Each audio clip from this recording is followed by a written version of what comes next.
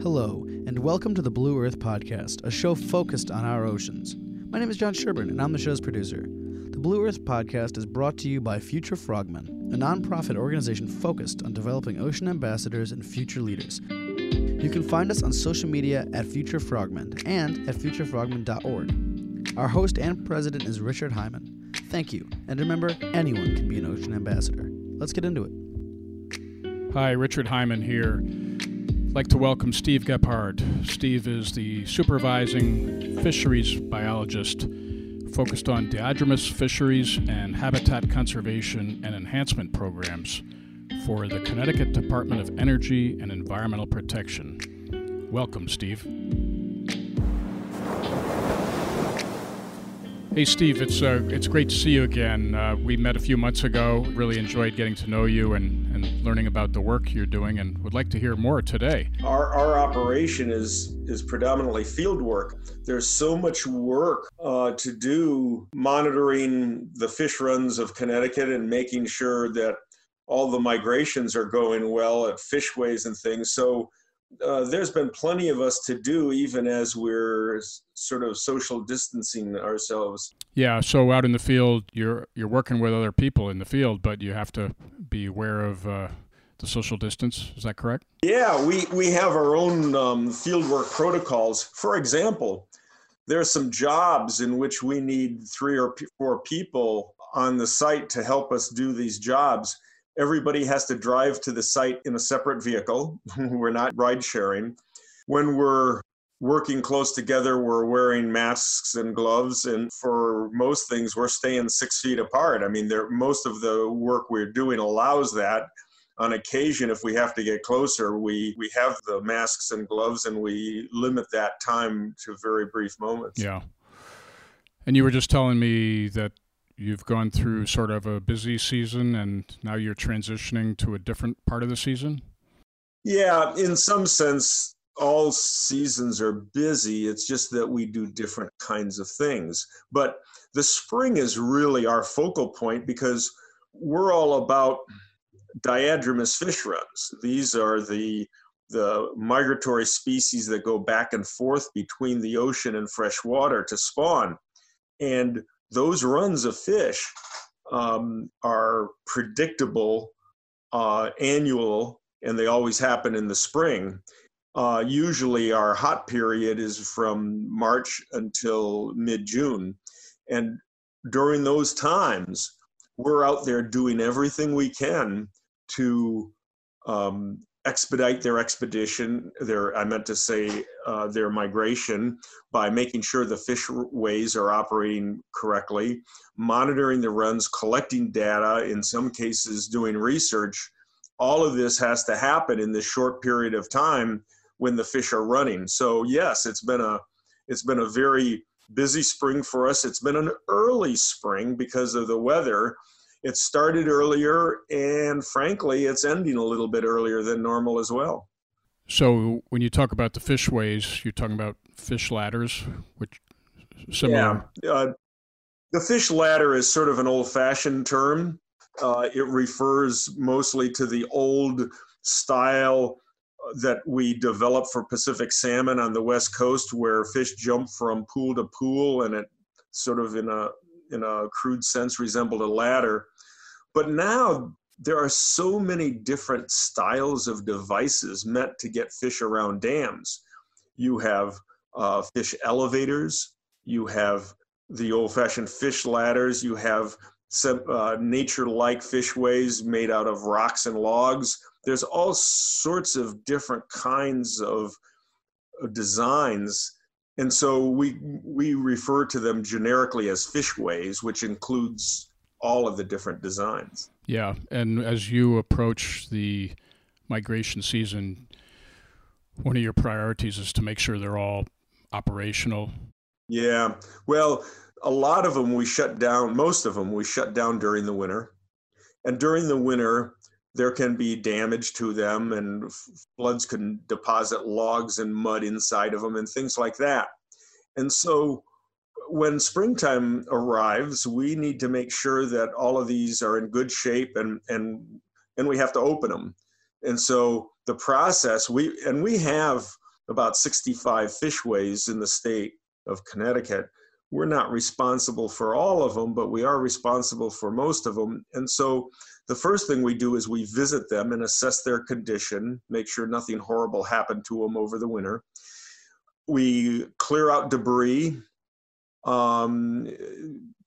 notify landowners and other partners as necessary, and then finally we open up. And sometimes we collect data from some of the fishways. And so that involves either installing an electronic fish counter or a video camera. Some of them have underground windows in them. And so when we fill up the fishway, the water goes past this window, and when the fish start arriving, they swim past the window, and we can take their picture.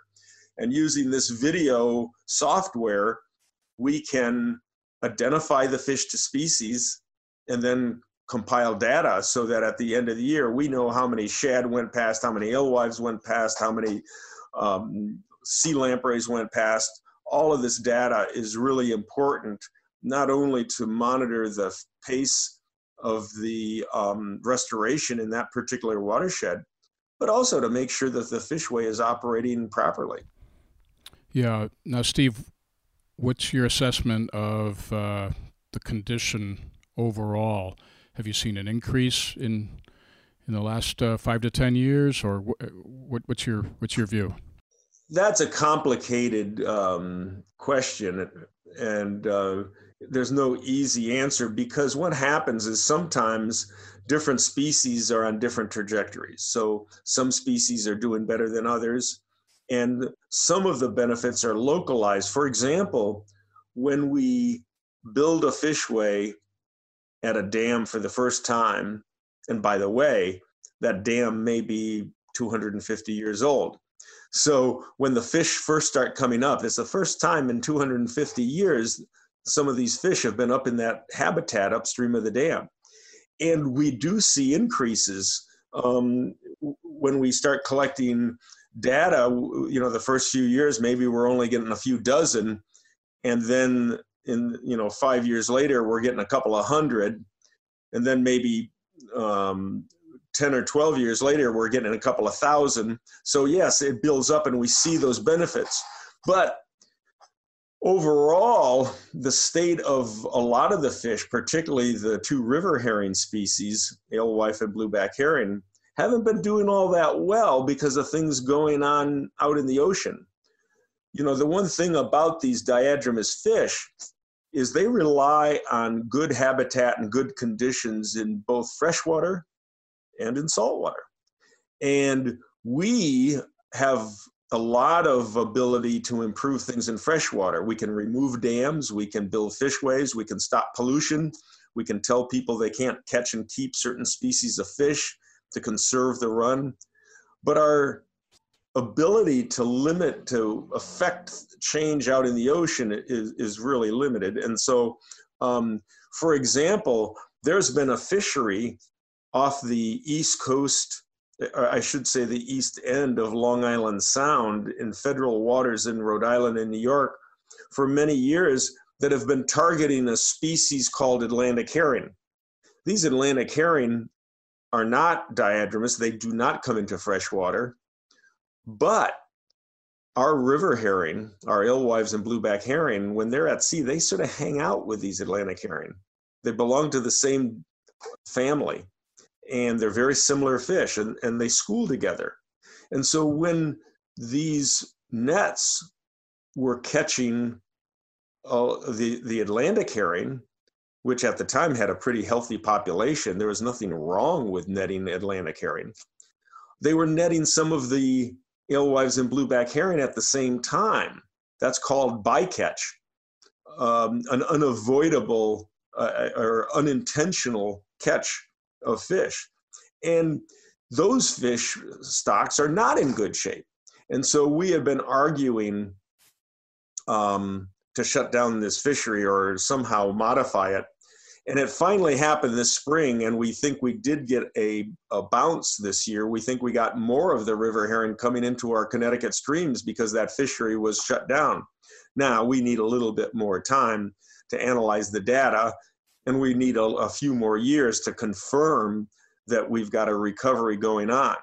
But this is just one example of why it's sort of difficult to answer your question, because yes, things are going well in some regards, but we still have conservation concerns elsewhere. We worked for 40 years to try to restore a native run of Atlantic salmon back to the Connecticut River. And that's a really long, complicated, but very interesting story, because they were totally gone from the Connecticut River since the War of 1812. And we brought in salmon from Maine, and we worked with them for many years, and we had hundreds coming back, and it was all very exciting. But at the end of the day, the effort failed, and the federal government backed out of the program. Hurricane Irene destroyed one of their salmon hatcheries, and budgets were being cut in Washington, and we finally had to give up. Now, having said all of that, while the other three Connecticut River states left the program and the program closed down, the state of Connecticut decided it did not want to get completely out of the Atlantic salmon business. And so we created what we called the Legacy Program. And the Legacy Program does not seek to restore a self-sustained run of Atlantic salmon, wild salmon anymore, but it does seek to keep salmon in our waters for educational purposes, for research purposes, for historical, cultural reasons. This fish used to be as important to Connecticut as lobster was to Maine.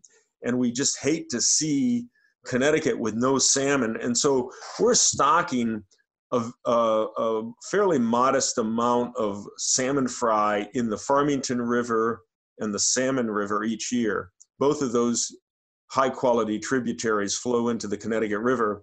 And so we have year-round populations of juvenile salmon there, and every once in a while an adult will come back, and it's exciting and it's worthwhile. But this river used to have 40,000 Atlantic salmon coming back to it. Now we're lucky if we get one or two. And so again, it's not a true restoration program, but we think it's worthwhile. And part of the education aspect of it is we have a program in cooperation with the Connecticut River Salmon Association called Salmon in Schools. And as part of that program, we provide 200 fertilized salmon eggs to participating schools. And we've got about 60 participating schools throughout the state. And they take these eggs and they put them in special refrigerated aquaria, and they incubate these eggs throughout the winter. And when they hatch, they stock them in either the Farmington or Salmon River into the good juvenile salmon habitat.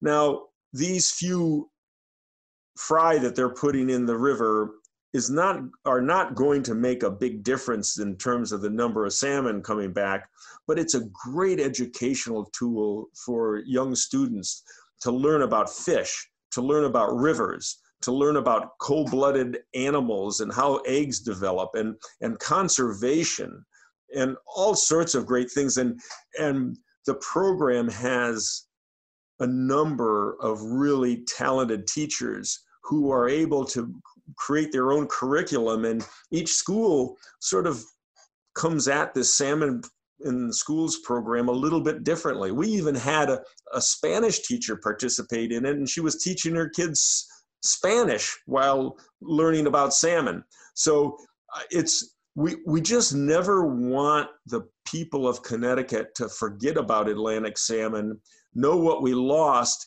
and if nothing else, make sure it doesn't happen to another species of migratory fish. You have a love for the migratory fish, don't you?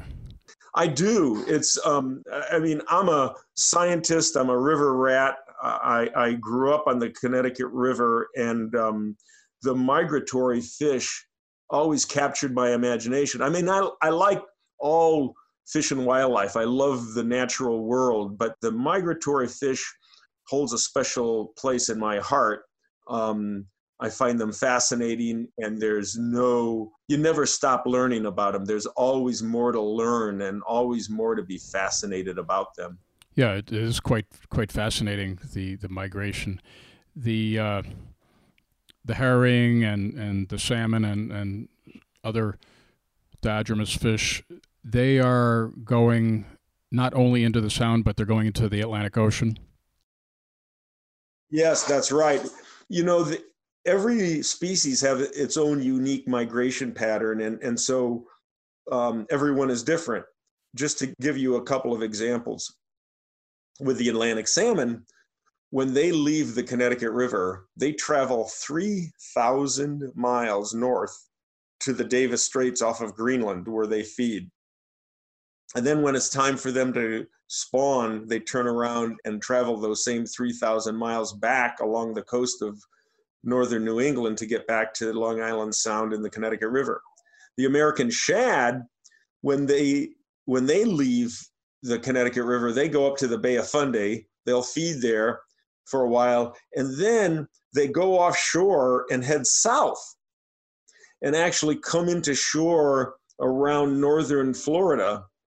And they engage in this clockwise migration from Florida to New Brunswick, to Florida to New Brunswick, from Florida to New Brunswick every year until they're old enough to come back to spawn. And then when they do that, during that cycle, they peel off to their home river. So fish from the St. Johns River in Florida, in January, they go into that river to spawn. Fish from the Cape Fear River in North Carolina peel off in March to go off and spawn. And this continues through the Chesapeake to the Hudson River. And then finally, when they get to Connecticut in usually mid-April, the water is warmed off and our fish peel off to come into spawn. And then there's the American eel that has the exactly opposite lifestyle. They're not anadromous, they're catadromous, and they spawn out in the Sargasso Sea. And in February, the little guys, the real tiny little glass eels, are crowding along our shoreline and finding fresh water and coming up to live, grow, feed. And maybe some of the female eels will stay in Connecticut in the headwater in some of our big lakes for 20 years before they go back out to the Sargasso Sea, which is in the middle of the Atlantic. So yeah, every species has evolved their unique migratory pattern to not only deliver them to appropriate feeding grounds out into the Atlantic Ocean, but also to deliver them to appropriate spawning habitat, in the anadromous case, in our freshwater lakes, rivers, and ponds. And so these migrations have evolved over thousands and thousands of years and have been influenced by glaciers and all sorts of geologic events. And, the shad in the Connecticut River that we see this year have probably been going up there for, certainly the last 18,000 years since the last glacier, and their offsprings from those first ones. So it's just a amazing legacy of these ancient migrations. Yeah, I can see why you have been captivated throughout your career. So let's talk about your career. You're currently with Connecticut Department of Energy and Environmental Protection. You're supervising fisheries biologist, and you're also working on the Habitat Conservation and Enhancement Program. You supervise that. Yeah, so our agency, which we abbreviate as DEEP or DEEP, it has a number of divisions within it. And there's a forestry division, and there's a wildlife division, and there's a parks division, and there's a fisheries division. And of course, I work in the fisheries division. And within each division, there's a number of programs.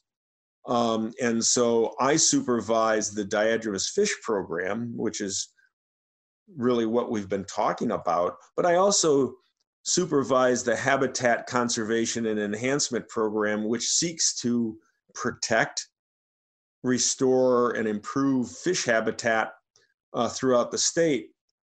And a lot of it is when people propose to do certain developments, whether that's to build a new bridge across the stream, or to dredge a marina, or to operate a hydroelectric dam, they need permits.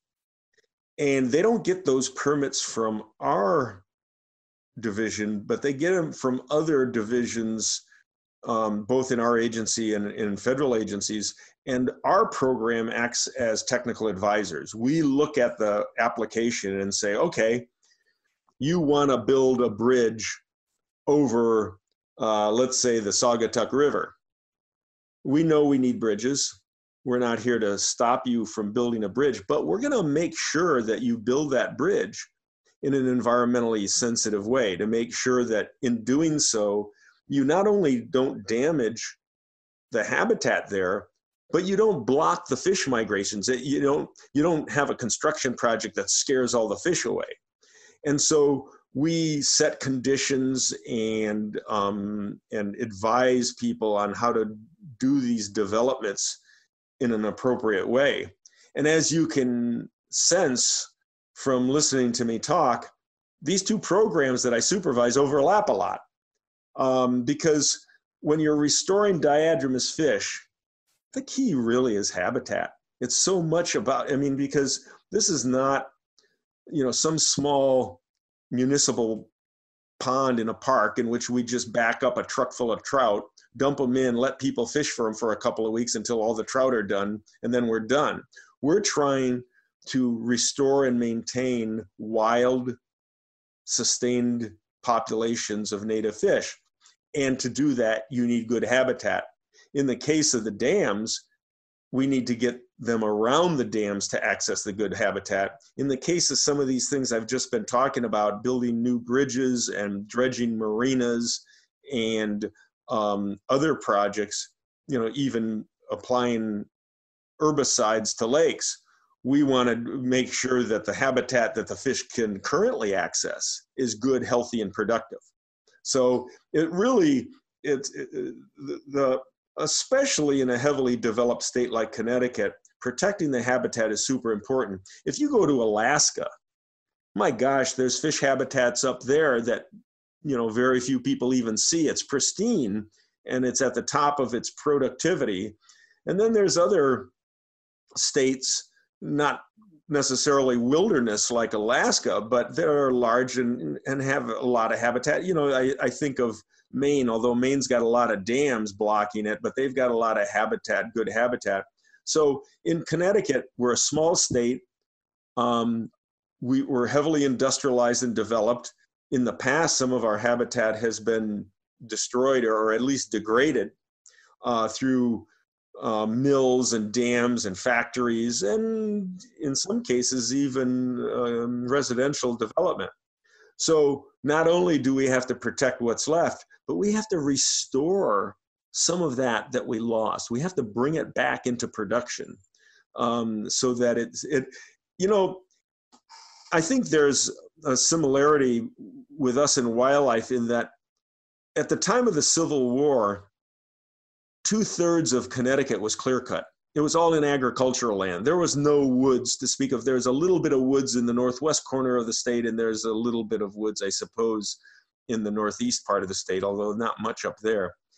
And therefore, we did not have deer or wild turkey or bears or bobcats or any of these other species. It was all farmland.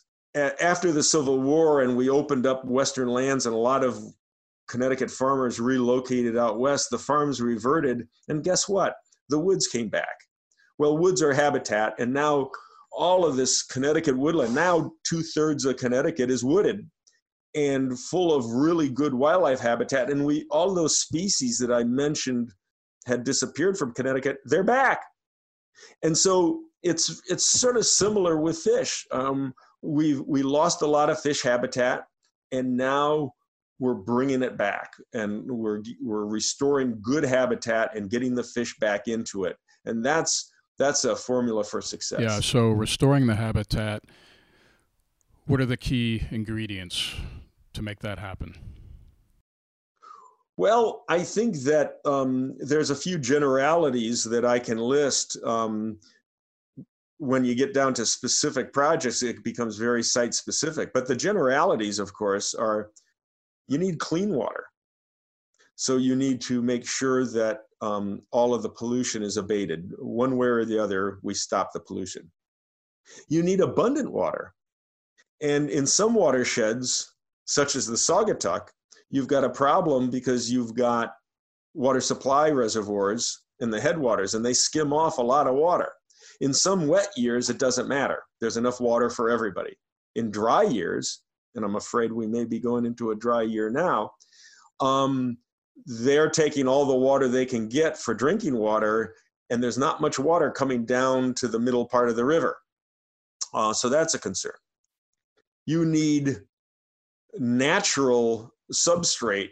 So in certain areas, like in the Hartford area, there's a few streams that they had problems with flooding, and they channelized them and poured concrete trapezoidal channel, and the thing doesn't look like a stream anymore. It looks like a sewer, and so you have a concrete stream bed.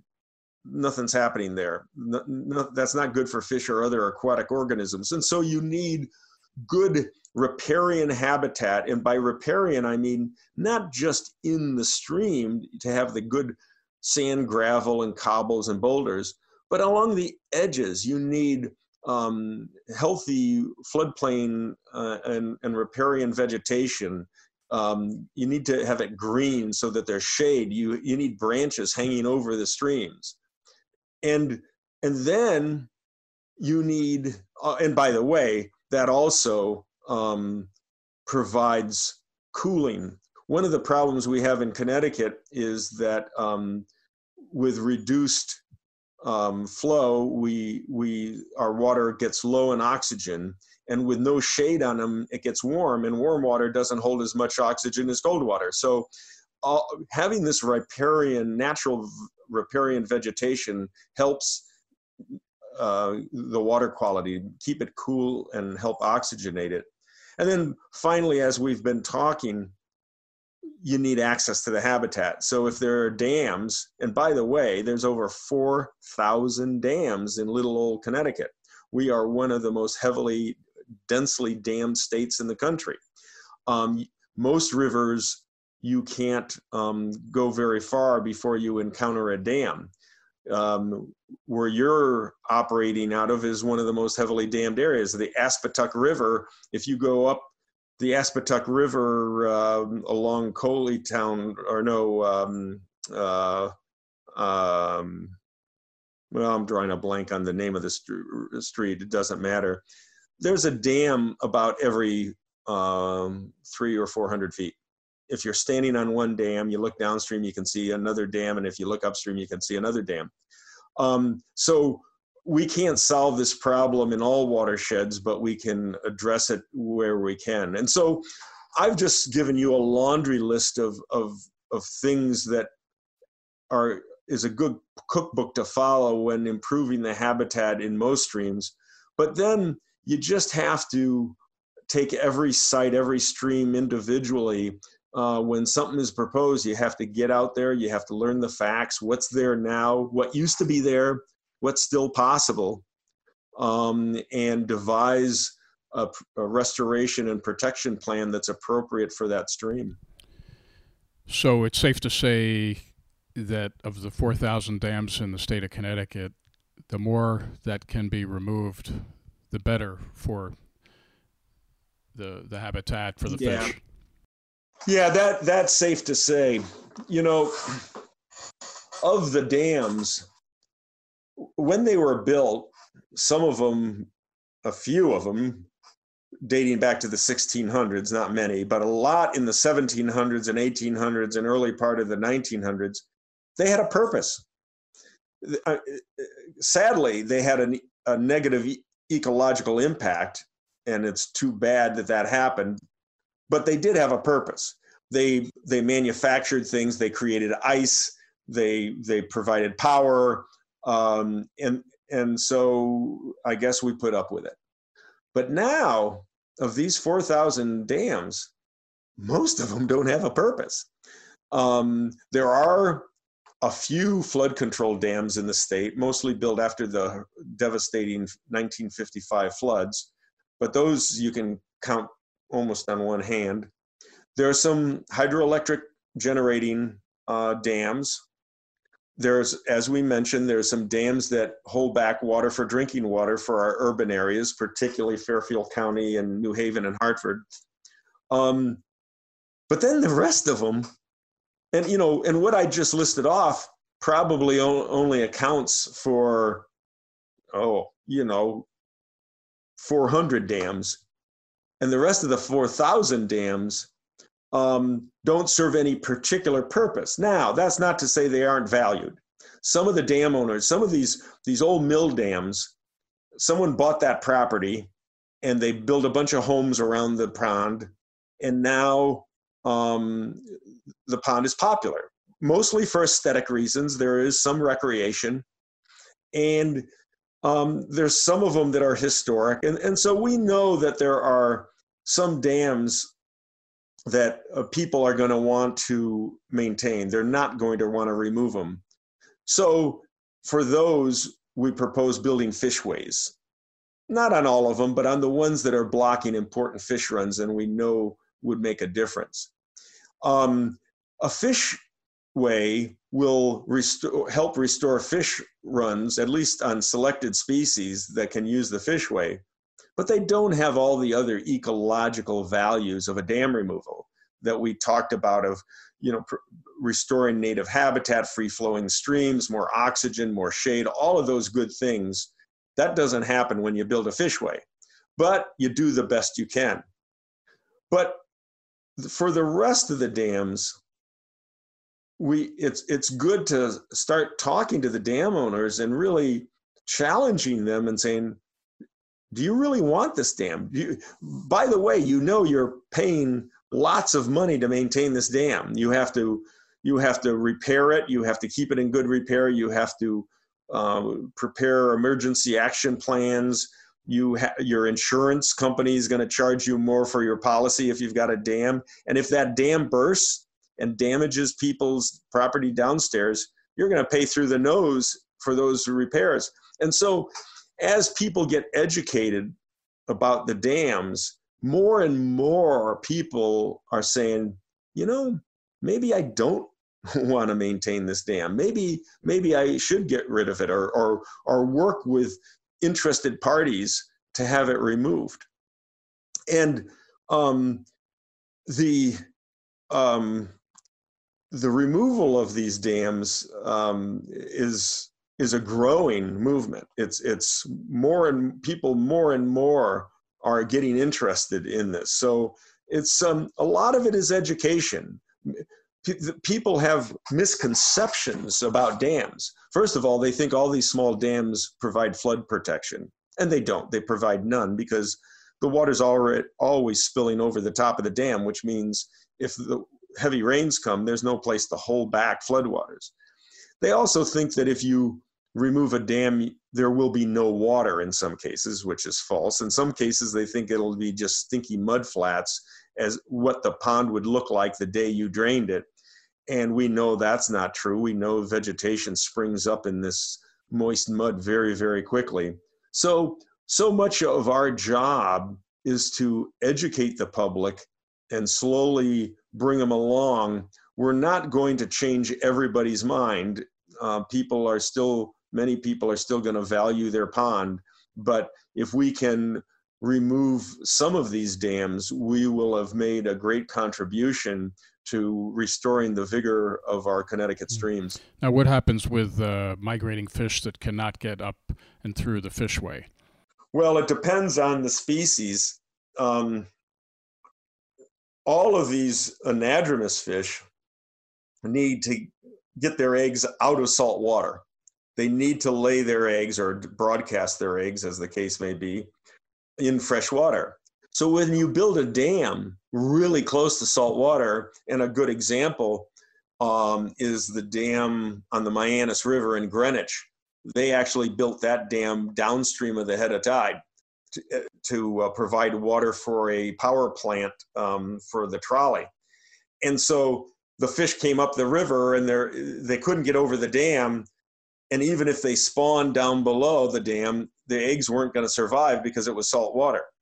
In other cases, I'm thinking of the Connecticut River, for example. The first dam was north of Hartford.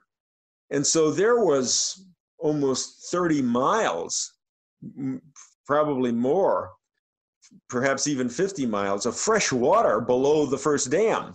And that's one of the reasons why the shad run on the Connecticut River managed to survive. The salmon didn't, but the shad did. And that takes a little explanation. So salmon and shad spawn in different habitat. Salmon need to go to the very headwaters of the streams. They need to create a nest in shallow, rocky, flowing streams, like a trout stream, that gets cold, very cold during the winter.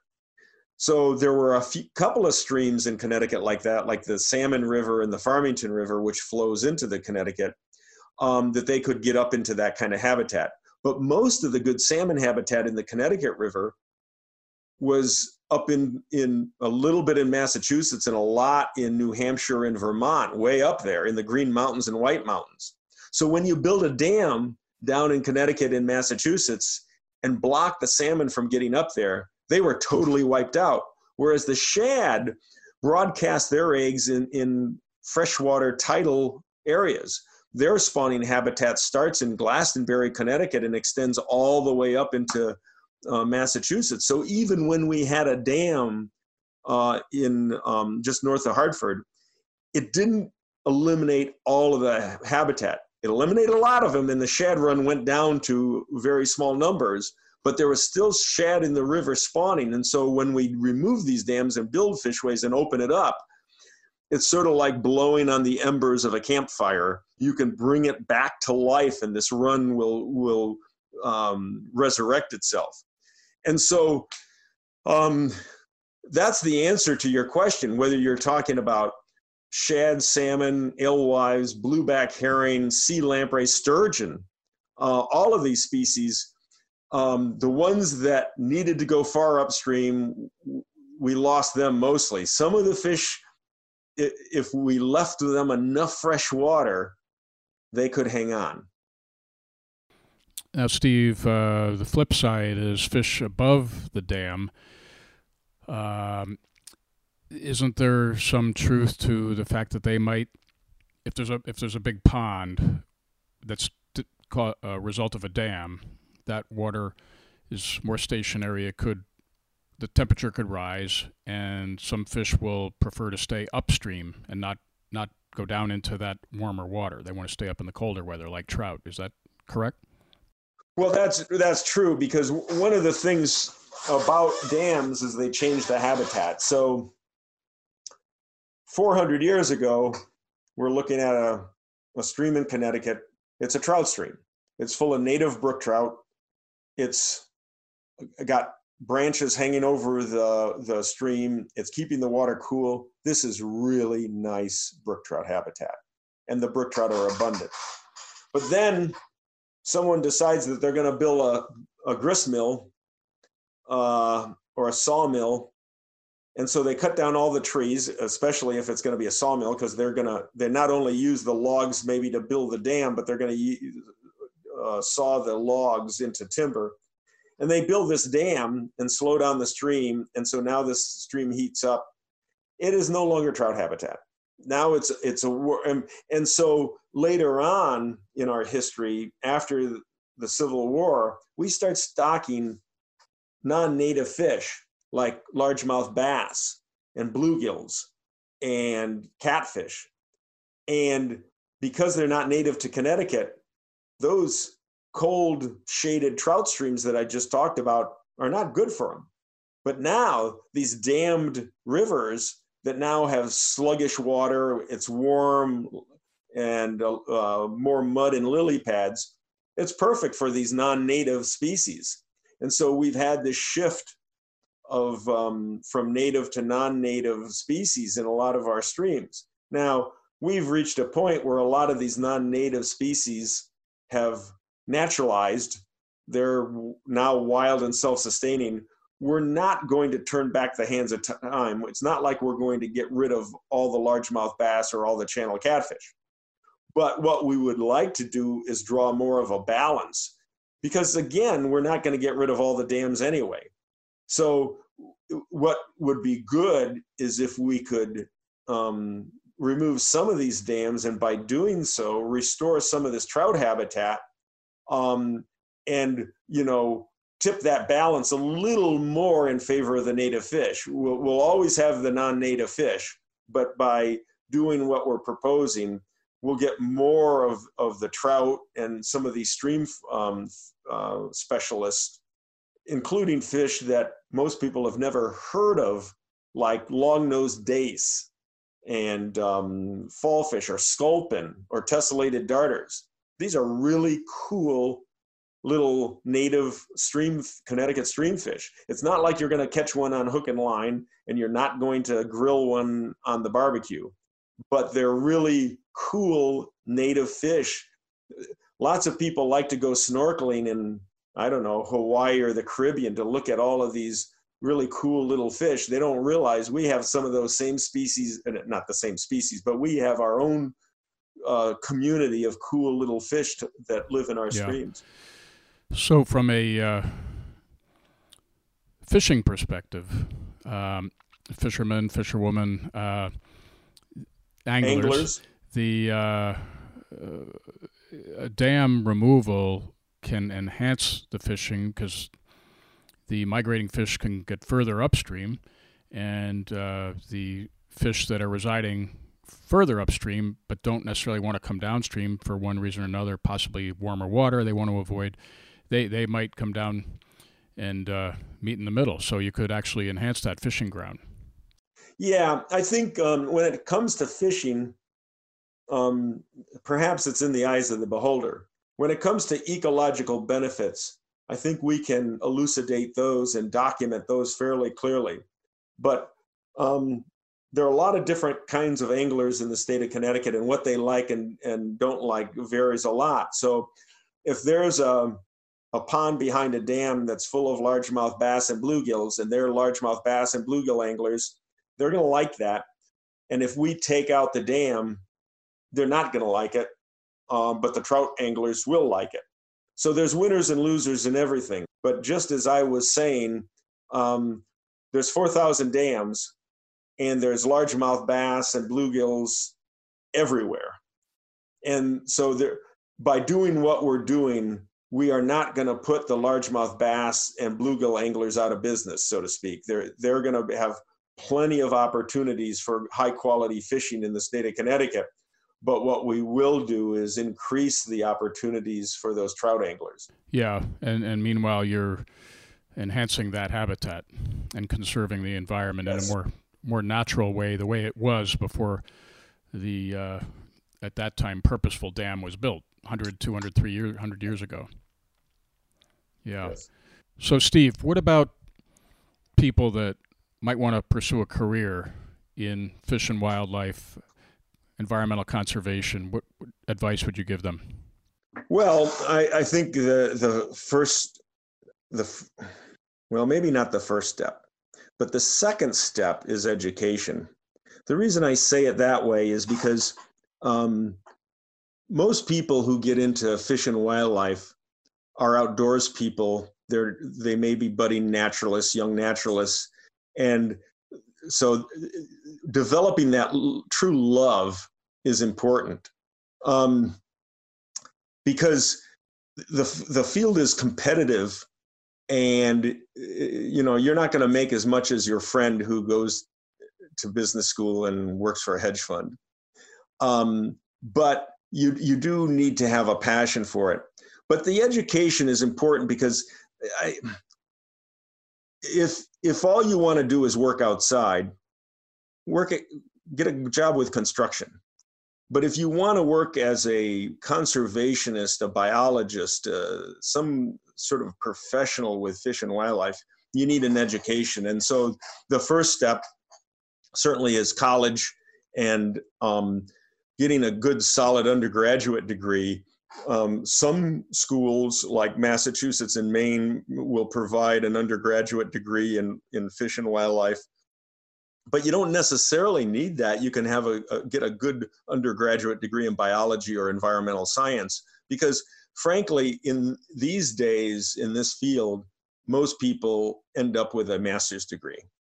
And that's when you need to specialize. So even if in college, you know this kind of thing interests you, but you don't know if you want to study salmon, trout, bears, woodcock, whatever, wildlife, you get a good general degree in biology, work during the summers, find out what your real passion is, and then in graduate school you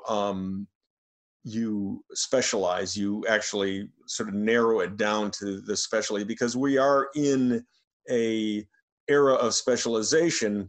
There's not a lot of people out there that are working as an environmental scientist. They're working as a wildlife biologist or a forester or a fisheries biologist, and even within those disciplines, you specialize. So yeah, I'm a fisheries biologist, but I specialize in migratory fish. Somebody else specializes in, bass or trout or education or something like that. So education's important, but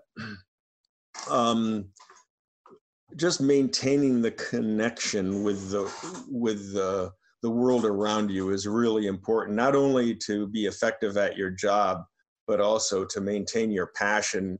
And whatever you do, you're going to end up learning more than your fishing buddies, who when you were in high school, you and your fishing buddies thought you had all the answers. Then you go off to school and you go, ooh, maybe I didn't know as much as I thought I did. And so part of your job as a professional is not only dealing with your fishing buddies, but people like them, and educating them so that they understand what needs to be done. And so even if you don't work in a government agency, there are really good non-governmental organizations, conservation groups, whether they be Save the Sound or the Nature Conservancy or Audubon Connecticut, or the list is endless. They employ people who are working on some of these issues and educating the public and working closely with us in the government agencies on a mutual mission. Yeah, that's well said, and that's what we try to do here at Future Frogmen. We are trying to educate and build awareness about all water. All water is connected, in our view: fresh water, salt water, the coastline. It's all connected, and we have marine biologists and biology students, undergrad, master's students, PhD students, and we have other people that are not studying science involved with us or in our audience, because we want to spread the awareness so we can build appreciation and love for the natural environment. Because whether you're in business or politics or health or science or whatever, we all, in our day-to-day life, as we go through life, we all can make a difference. We can impact policy. We can impact the way we raise our children, our friends and family. Spread the word, like you said, with your fishing buddies. I like that analogy. Well, I'll return the compliment. I thought you said it very well, too. I totally agree with what you just said. And, the other thing you can talk about when you get into communities and talking to people of all walks of life and all ethnic groups and all of these people, you don't know who you're talking to often. There's someone in front of you, they're asking you good questions, and you're talking to them. one of the things we've been talking a lot about dams and, what can people do? Well, all of these 4,000 dams, most of these 4,000 dams have owners.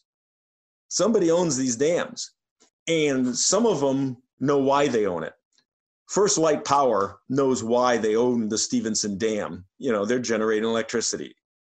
But others, there's a lot of homeowners out there that bought their property, not because of the dam. They bought their property because of the beautiful house and the property that it was on. They liked it, and so they bought it. And by the way, a dam came along with it. And so we have I go out and give talks, and a lot of people will come up to me and say, I own a dam, and you've raised issues here that I've never thought about. What can we do? What should I do? How do I go about learning more? And so my answer is always contact us. And us is a big group. For the purposes of this podcast, I would say contact me. I am connected with lots of people, not just in my agency, but some of these NGOs, these conservation groups that are getting grants to remove dams. And by the way, if you've got migratory fish to the base of the dam, we can probably get money to remove the dam. You don't have to pay for it. We can find funds to help with this. And so almost every time I go out and talk, people come up to me and talk to me. And so I'm offering that invitation to your listeners that if there's someone out there who owns a dam and would like to know more, they don't have to commit to removing the dam, but right away, let's talk. Let's talk. We'll visit your property. We'll look at your dam. We'll come up with some options, and let's see what happens. And so, my contact. I work out of the Old Lyme office in Connecticut, in Old Lyme, Connecticut, and I can be reached. And I have an email address that I'm going to say slowly. And I'm going to encourage anybody who wishes to email me and talk about their dam, they can. So my email starts off with my first and last name separated by a dot. It's Steve. And my last name after the dot is GEP, as in Paul, HARD, as in dog. And then after that, it's simple. It's at ct.gov, G-O-V. So it's steve.gebhard at ct.gov. And so if you want to talk, send me an email, tell me your town and the stream you live on, and we'll see if we can set up a conversation. Awesome. I hope you hear from many people, because that would be a good thing for our Connecticut rivers. Well, even if we hear from a handful of people, what I find is this is almost a gospel. It's spreading, and so one project brings on another one. We do one project in a town, and somebody in the next town over sees that and says, "Wow, that's pretty neat.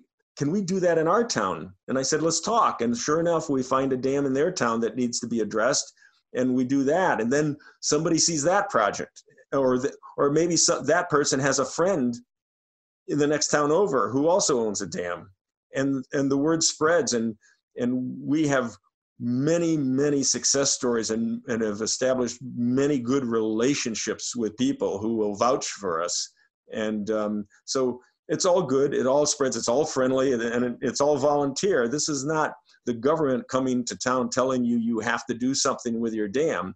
This is a bunch of people who know about rivers and streams in Connecticut and want to work voluntarily with landowners to do the right thing to improve these rivers and streams and enhance our fish populations. Yeah, education is key around dam removal, and you're a great resource for that with a ton of experience. I think one other topic related to that we should just circle back to, Steve, is you alluded to it earlier, but when these dams are removed, nature recovers nicely, rather quickly and very nicely. And There can even be some planning done around that to make these habitats quite beautiful. It's an end result. The end result is quite nice. Would you agree? And can you comment on that? Well, yeah. I mean, this will be a long-winded answer to your question, but I'll get there. One of the problems with convincing somebody to remove a dam is sometimes they lack the imagination to know what it's going to be like when it's all done. All of their life, all they've known of is this dam in the pond. And when you say we're going to remove it, they just can't visualize what that's going to be. It's sort of like if you're house hunting and you come up to this sweet old gem of a house, but it's in bad shape. It needs paint badly, and it's got a couple of dead trees, and the garage roof is sagging, and they can't imagine what that house would look like when you fix it up. So one of the things we always talk about is we show pictures, before and after pictures of other dam removals, and in all cases, people's reaction is, well, I never imagined it would be, I love the pond, it's beautiful, but this babbling brook that's now here is beautiful, it's wonderful, and there's more wildlife, I'm seeing more warblers, I'm seeing more osprey, and the plants, we have all the native wildflowers growing there. And so you're right, in some cases, we don't do any planting, we don't do any vegetative restoration because we don't have to.